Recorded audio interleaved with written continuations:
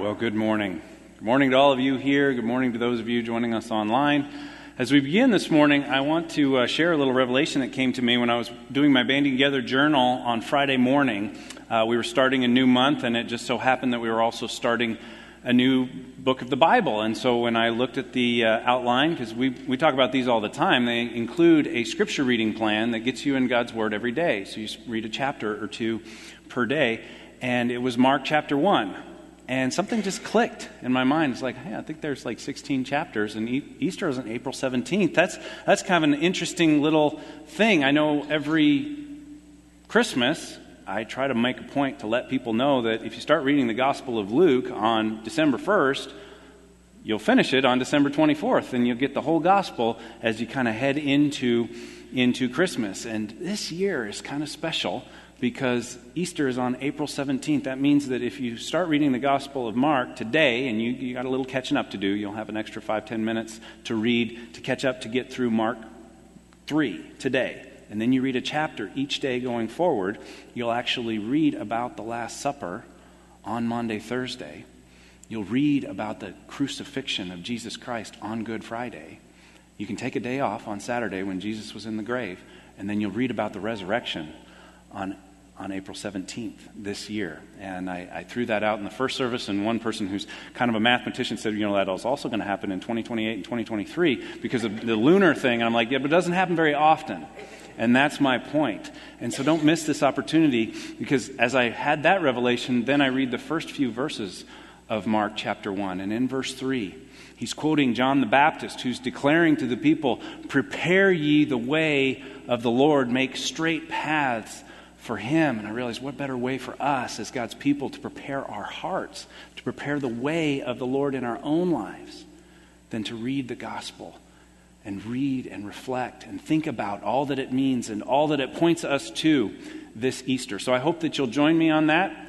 If you're so inspired, you can pick up one of these journals. We have them in a little kiosk over by our main office area. You can pick one of these up, and you can actually spend some time journaling and going through what we call a SOAP journal, Scripture, Observation, Application, Prayer, SOAP.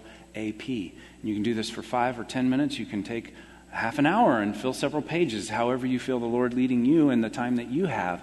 But this is a great way to center our lives on Christ and on His Word each day. So I hope you'll join me in that, because Easter is right around the corner. In fact, it's just 2 weeks from today that we have the opportunity to come together and to celebrate the most monumental event in the course of human history.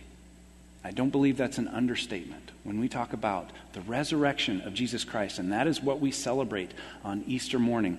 We have an opportunity to celebrate that together. So you've been hearing about all that's going on. There's a flurry of activity every year around Easter and around what we call Holy Week, which is that week leading up to Easter. Kind of begins officially next Sunday with the Palm Sunday and the triumphal entry. We'll be having our children with us in this worship service next week, so you might want to get here a little bit early so you don't miss the kids with the palm branches. But we're actually encouraging you to join us in preparing for Easter and for Holy Week by coming to our 24 hours of prayer this Friday and Saturday on the 8th and 9th, so the Friday and Saturday before Holy Week.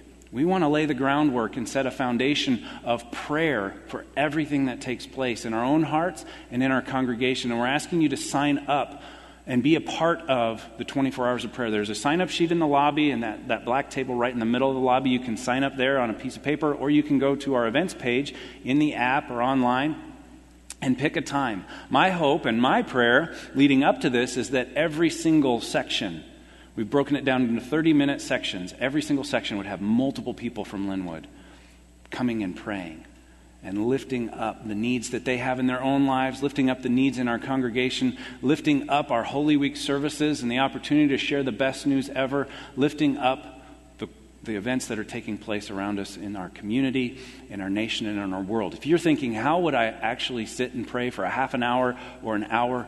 We'll have some resources for you. There'll be prayer guides. We'll have a special prayer guide this time that will have prayer suggestions or prayer prompts from each of our ministries, from each of the areas in the church. So you can literally go on like a a mental prayer walk through our church and pray for all that's going to be taking place. There'll be other prayer guides that can help you focus, even breaking down that time into 5-minute chunks, or if you're here for half an hour, a 2.5-minute chunk. If you're like me, I block out an hour or two and it just flies by.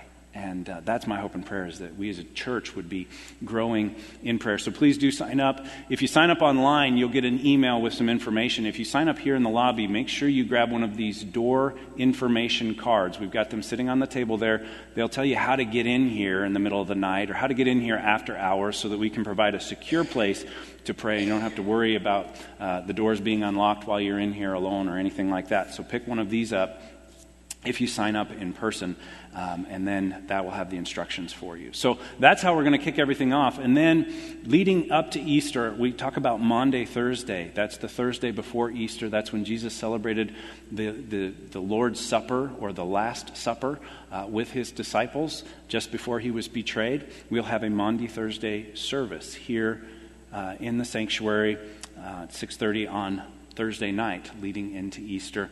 That will be followed by an optional foot washing service. So if you come at 6:30, we'll sing some hymns. We'll have a meditation or a reflection on Maundy Thursday and what Jesus was sharing with his disciples. And we'll participate in communion again. And then following that, there'll be an opportunity for those that would like to stay to go and to participate in a foot washing service, which we did several years ago. Deeply, deeply moving experience of identifying with Christ and with his disciples through the observance of washing of feet. So you're invited to be a part of that. Then on Friday, Good Friday, we'll have a come and go reflective prayer service. So it's just for you to come between 6 and 8. There'll be a separate prayer guide for that takes you through kind of almost the stations of the cross, those last events of Christ's life, and reading those scriptures and reflecting upon the significance of them to us. And then on Easter Sunday at 9 and 10:30, we'll have our Easter celebration. We'll celebrate the resurrection together. We encourage you to come and be a part of that. If you're able to come to the first service, I'll tell those of you in here, this service is filling a bit. That first service will have a little bit more space, especially if you have a lot of visitors and guests, and so we want there to be space for everybody. So if there are a few people that can come to that early service, that would be outstanding. So as we set our sights on the resurrection, keep in mind, we really do have the best news ever. And we should share it with as many people as possible, and we should invite people to be a part of that. All right, so as we begin this morning, I actually want to start with a little game of true and false. Now, you guys have been doing so well these last couple of weeks with the hand raising, okay? So get your hands ready. Everybody stretch. If you have a hand, raise your hand. There's a few people that do not have hands. Interesting. I didn't realize that. All right, so you've gotten some practice. The way this is going to work, if you believe that the statement, and these are all statements that are about me, so you two are excluded because you know me a little too well, so you don't get to play. But for the rest of you, if you think the statement is true, raise your hand. And if you think the statement is false, just keep your hand down. All right? First statement. My first car was a Buick Century. Anybody think that's true? A few people think that's true. You must not think I was very hip in high school, right? Yeah, well, there's a few people who are in the first service that I didn't exclude them specifically, so you don't get to play either anymore. That is true. My first car was a metallic tan Buick Century. It was awesome. I think it kept me out of a lot of trouble. It was good in that regard. Second statement. If you believe this statement is true, raise your hand. I have never been to Boston, Massachusetts. Anybody think that's true? A few people think that's true. Most of you think I'm a pretty good traveler. And you would be right if you believe that statement to be false. I got to go to Boston my senior year of high school. It was part of a history trip, and it was great, and I had a blast. It wasn't in the fall. For those of you that are VeggieTales lovers, I didn't get to go to Boston in the fall, but I got to go in the spring, and it was beautiful. Next statement. I had moderate to severe pyromania as a child. Pyromania being sort of the love of fire. There's some people, hands shot up right away. You think, yeah, he wants to see it burn, right? You guys are about 50-50 on that one. This one is also true. I had some people might say moderate doesn't have any place in that. I just, whatever it was, I wanted to see if it burned. And if it burned, I wanted to see what happened when a lot of it burned. And so I was always feeding the fire, and I was always, running these little experiments. So I did have some moderate to severe pyromania as a kid. Last one. My favorite musician growing up was Garth Brooks. Raise your hand if you think that's true. Only a few hands go up. This one is true. Ask my mom when you see her after service. I could sing the entire first 3 albums of Garth Brooks like a jukebox. Just tell me which one you want, and I'll sing them. I think it kind of went downhill after that. That's my personal opinion. But yes, I was very much a Garth Brooks fan. Now, that was a little bit of fun, and that was a little lighthearted, and you learned some things about me. But imagine if the stakes were a little higher on that little experiment. Imagine if your answer to those questions, those true or false questions, was a matter of life and death. Wouldn't it be pretty frustrating if you had no way of knowing the answer to those questions, and yet you have to figure it out somehow? It's basically a roll of the dice. It's 50-50. Aren't you thankful that our Heavenly Father loved us enough to reveal Himself to us? I've mentioned this before. I really believe that the first act of love that God gave to humanity was to reveal Himself to them. He did not have to do that. He chose to do that. He chose to reveal Himself to humanity. He chose to enter into covenants with humans, with us, to make obligations to us out of love. He chose to reveal Himself.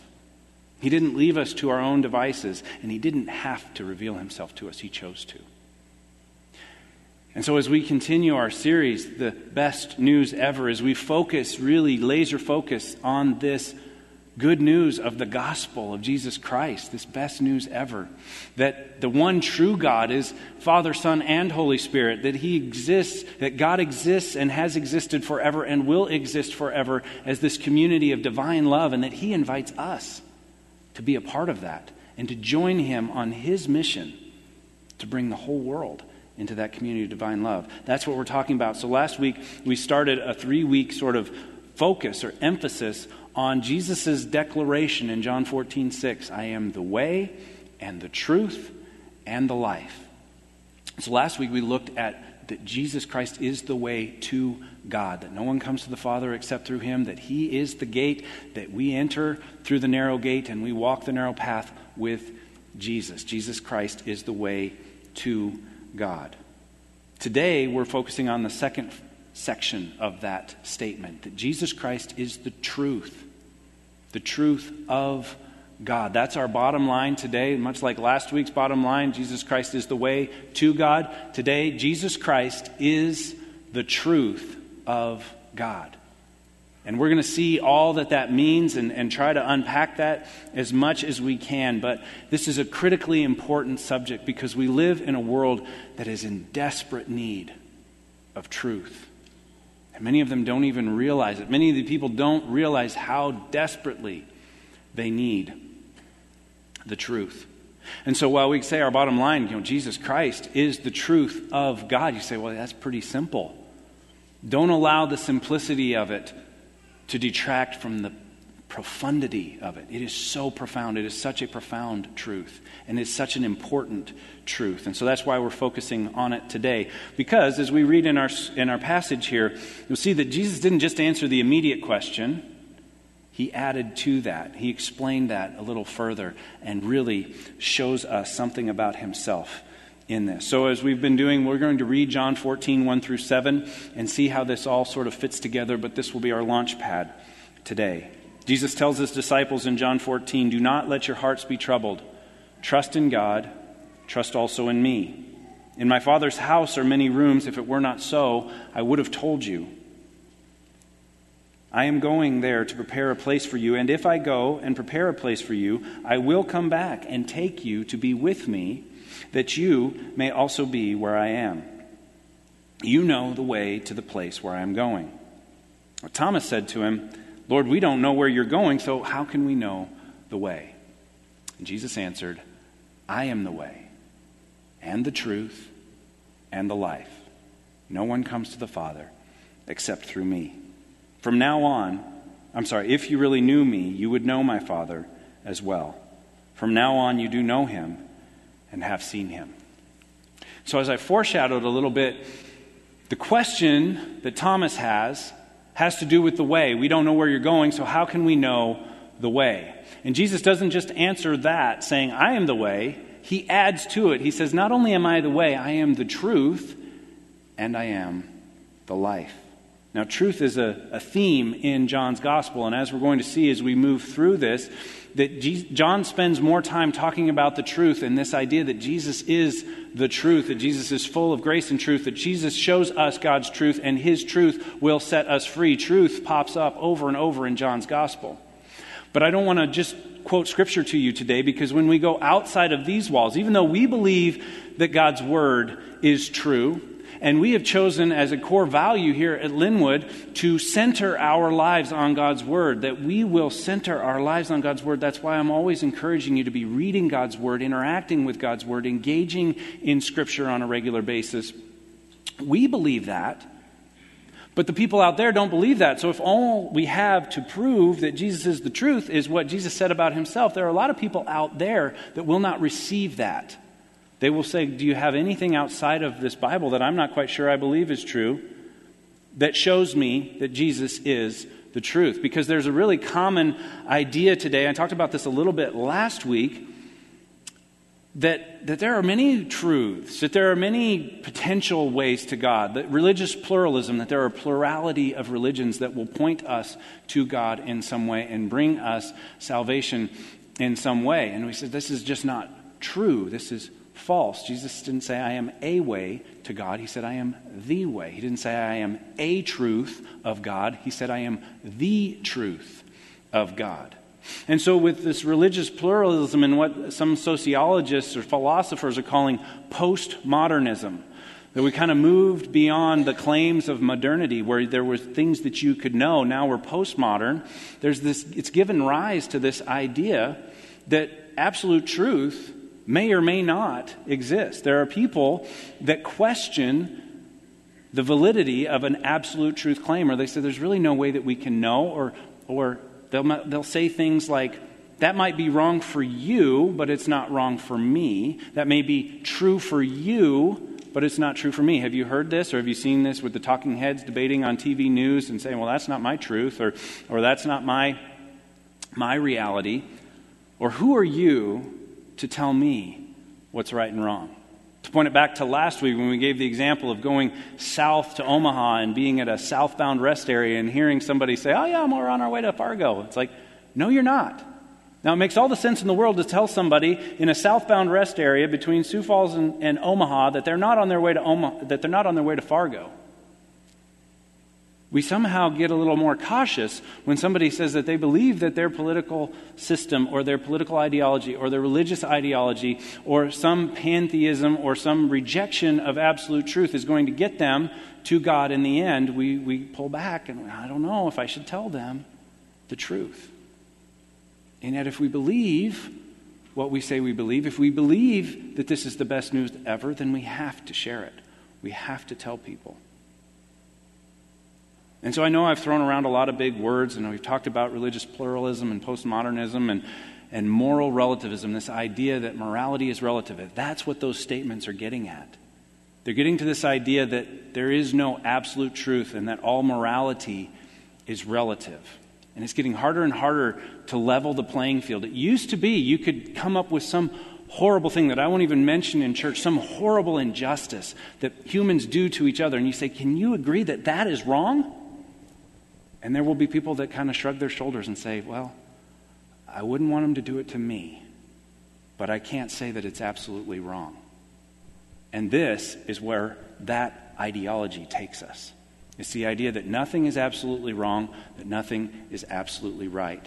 In fact, one author who I've listened to and read a number of things that he has written, Greg Koukl, a Christian apologist, had wrote a book on relativism, this idea that all morality is relative, and he called it "Feet Firmly Planted in Midair." That's a beautiful image of the relativist ideology or that philosophy, that all truth is relative, that your truth is no better than mine. Your feet are firmly planted in midair. You don't stand on anything. There's nothing upon which to stand. And so ironically, and we're using extra biblical evidence here, just talking about this philosophy reveals some fatal flaws to this philosophy. Because ironically, to assert that there are no absolute truth claims is an absolute truth claim. You follow me? Like, either that statement is absolutely true or it's potentially false. And so the very idea that there are no absolute truth claims, that there's no such thing as absolute truth, is itself a statement of absolute truth. And so the whole thing just kind of crumbles at the very beginning. It doesn't hold water. It doesn't hold up. And so when somebody says to you, which they often will, that who are you? In fact, they'll say, you're wrong to tell me what you believe is right and wrong. And just look at them for a minute and say, didn't you just tell me what you believe is right and wrong? So why am I wrong when I'm telling you the good news, the best news ever, that this world is a mess, that we've made it a mess, and that God has a solution to that mess, and that we can turn our lives over to Him and to His way and spend eternity with Him in His presence? Because when people tell you that you are wrong, to tell them what is right and wrong, they're telling you what they believe is right and wrong. And so the whole thing just falls apart at the very outset. In fact, Greg Koukl makes a really important point on this idea of removing God and morality, and it points to the motivation behind this. He says, relativists seem to think that if they can get rid of both morality and God, then guilt and judgment will disappear as well. It's like saying if we can eliminate hospitals, then disease and suffering will disappear too. This is foolish. You see the foolishness of it. The motivation behind this is there's so much guilt and so much condemnation around there because of this morality. So if we can just get rid of the morality and get rid of the God that stands behind that morality, then we won't have all this guilt and condemnation. It's like, no, there is disease. You do not get rid of disease by getting rid of hospitals. Hospitals are part of the solution to disease. At least they should be. And so God and His morality are part of the cure. And He has set up the gospel, and we hold these truths as the best news ever, that Jesus Christ is the truth of God. And so we can see that this is the kind of nonsense that develops. When you start saying there is no such thing as absolute truth, you can't even say that that statement is true. And when you say that it's wrong for somebody to tell you that it's right and wrong, what is right and wrong, that is also doing what you've just said you're not to do. And so the whole thing falls apart, and we see that absolute truth absolutely does exist. And it holds water. In fact, absolute truth has a name, and His name is Jesus Christ. And that is the declaration that is being made here, and that is why it is so important that we understand this. Absolute truth absolutely does exist. And it's good news. Because Jesus and God are one. We talked about that in week 1. Jesus declares that He and the Father are one, that they are one and the same, and that the Holy Spirit is an expression of God, of Jesus and God the Father that comes in us and guides us towards Him. And because Jesus Christ is the truth of God, which is our bottom line today, then we can be certain that there's no truth apart from God. If there's no truth, if it sets itself up in conflict with God, it's not true. Because He is true, and that all holds together. That all holds together. God's system of morality, His system of truth and of reality holds together. So anything contrary to the truths of God that we have here is false. And that's why it's so important that we know what these truths are, that we know we have the truth and we have the opportunity to know the truth.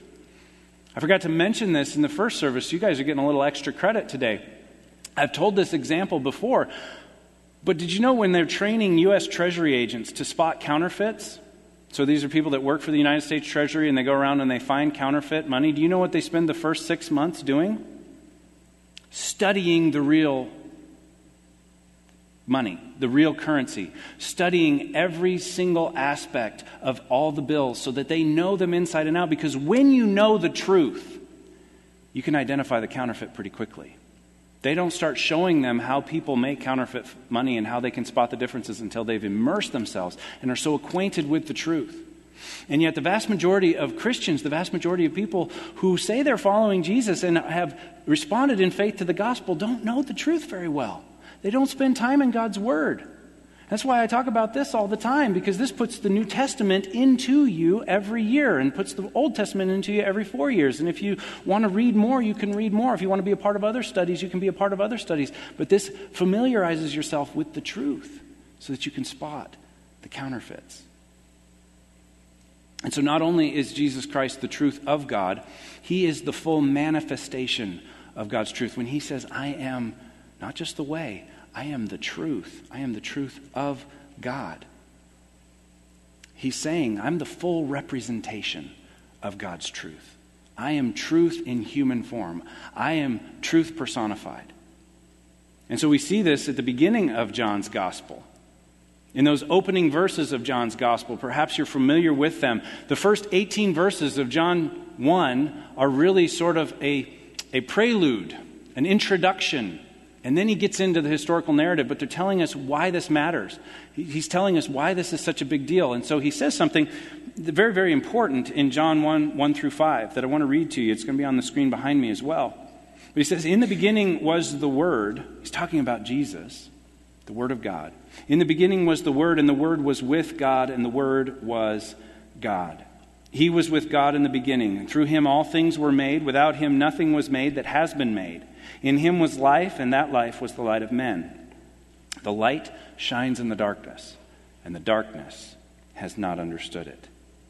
And so here he's making a declaration about Jesus, that he is the pre-existent. He existed before all things, that he was not created, that Jesus was there at the beginning of creation, that Jesus and God are one, and the Holy Spirit, all the way back in Genesis 1-2, they're all present.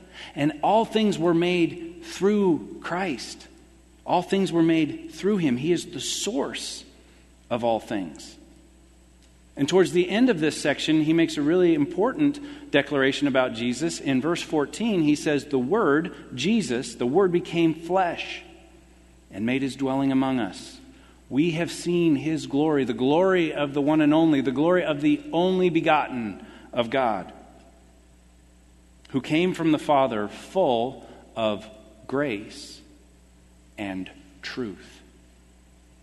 It's a very important statement about Jesus and who he was, that he came, the person of Jesus, the human being of Jesus that walked around on this earth, God with us about 2,000 years ago, that he was God in a human body, and that he was all the things that God is in a human form, that he was full of grace and truth. Grace is that unmerited favor of God, that he was full to the brim of that. To say he was full of grace and truth doesn't mean that he was a half full of grace and half full of truth, and so when you put them together, they're full. No, he was full to the brim of grace, and he was full to the brim of truth. There was no room for error or falseness. He was totally genuine, entirely sincere, absolutely authentic in every single way. His life was an expression, a proclamation of the truth of God, of the love of God, of the grace of God. In fact, the Greek word that we translate as truth is aletheia, and it's synonymous with reality. So it's basically saying he was full of reality. Or what we might say today, Jesus was the real deal. He was the real deal. There was nothing false about him. There was nothing untrue about him. There were no inaccuracies. There was no deception. And so why this matters so much is that, to back up just a little bit, to reject the presence of absolute truth, when Jesus declared that he is the truth of God, is to reject Jesus and to reject God. So this is all interconnected. This all matters a great deal. And when people reject the presence of absolute truth, they're rejecting Jesus. They're rejecting God. And Paul has a very strong warning from Romans chapter 2, verse 8, where he says, for those who are self-seeking and who reject the truth and follow evil, there will be wrath and anger. And that's the bad news. That's the bad news. that if you are self-seeking and you reject the truth, there will be wrath and anger. But here's the good news. Again from John. Here's the best news ever. From John 1, 9 through 12. The true light that gives light to every man was coming into the world. This is for everyone. This is the true light, not a false light, but the true light that gives light to every man. He was in the world. We're still talking about Jesus. And though the world was made through him, the world did not recognize him. He came to that which was his own, to the Jewish people, to the Hebrew people, the covenant people of God. But his own did not receive him. And here's the best part. Yet to all who did receive him, to those who believed in his name, he gave the right to become children of God. To become children, and if children, heirs. To be heirs of God, to be a part of the family of God. That God is Father, Jesus is brother, Holy Spirit, that's all working together in that family of God. He gives us the right to do that. So the question as our worship team comes back up to continue to lead us, the question today, the most important question today is, have you believed in his name? Have you received him? Have you received Jesus Christ as Lord and Savior? Have you received his truth? Have you acknowledged that it's true? Have you accepted the gift of grace through faith? Have you turned your life over to that? Because if not, then today can be the day of your salvation. Today can be the day when you understand the truth, when you receive the truth, when you believe in the name of Jesus. It can be the day that you become a child of God. So whether you're in the room or whether you're watching online, today can be that day for you. And if you've drifted, if you've wandered away, today can be the day that you turn around and come back. Or if you're not 100% sure, today can be the day that you become certain that you are a child of God. Today could be the day that you make a decision, that you're going to go on record, that you're going to make a public profession of your faith, that you're going to be baptized on Easter Sunday, and that you're going to tell the whole world, I am a believer in Jesus Christ, and I intend to follow him all the days of my life. So I encourage you, if that's true, if that's your truth, if you believe the truth, and you have received the truth, and you have believed the truth, then tell somebody. Tell everybody. Tell everybody, I got the best news ever for you. And I love you enough to share it. As we've mentioned with the baptism on Easter Sunday, if you have questions about baptism, if you'd like to get some of the logistics a little more settled in your mind, if you want to be a part of that, we'll be having a baptism class after church next Sunday. Somebody said I can't be there next Sunday, so we're going to be having a little one after church today. If you can't be here next Sunday, but you want to be baptized on Easter Sunday, then just come down front after this service, and we'll go through it right here today. But don't wait. Don't hold back. Wherever you are on the whole spiritual continuum, from no belief whatsoever to sold out, wholehearted, open-handed belief, what's your next step? Does it involve responding to the best news ever for yourself? Does it involve sharing the best news ever for someone else? Does it involve proclaiming the best news ever with your life? Let us be a people who take our next step. Will you pray with me? Heavenly Father, we are grateful for your word, and we are grateful for your truth, that you are truth, and that you did not leave us in some cosmic game of true and false where we're not going to know if we're right until the end, that you revealed yourself, that you said you love us, that you desire to be in relationship with us, and that you would even leave heaven behind to come to earth, to live a perfect, sinless death, to be that perfect sacrifice, to redeem all humanity for all time. For those, Lord, that are feeling drawn by your Spirit to respond in faith to that message, to say, I believe the truth, to confess that we are sinners in need of grace, in need of mercy, and that you have abundantly provided for us through the life, death, and resurrection of Jesus Christ. pray for those that will confess, that will surrender their lives to you, that will invite you to lead them and guide them in a daily relationship. For those of us that are walking that road with you, Lord, show us who you want us to share this with. Show us who you want us to tell the best news ever. And may we be quick to take whatever step you set before us. In Jesus' name we pray. Amen.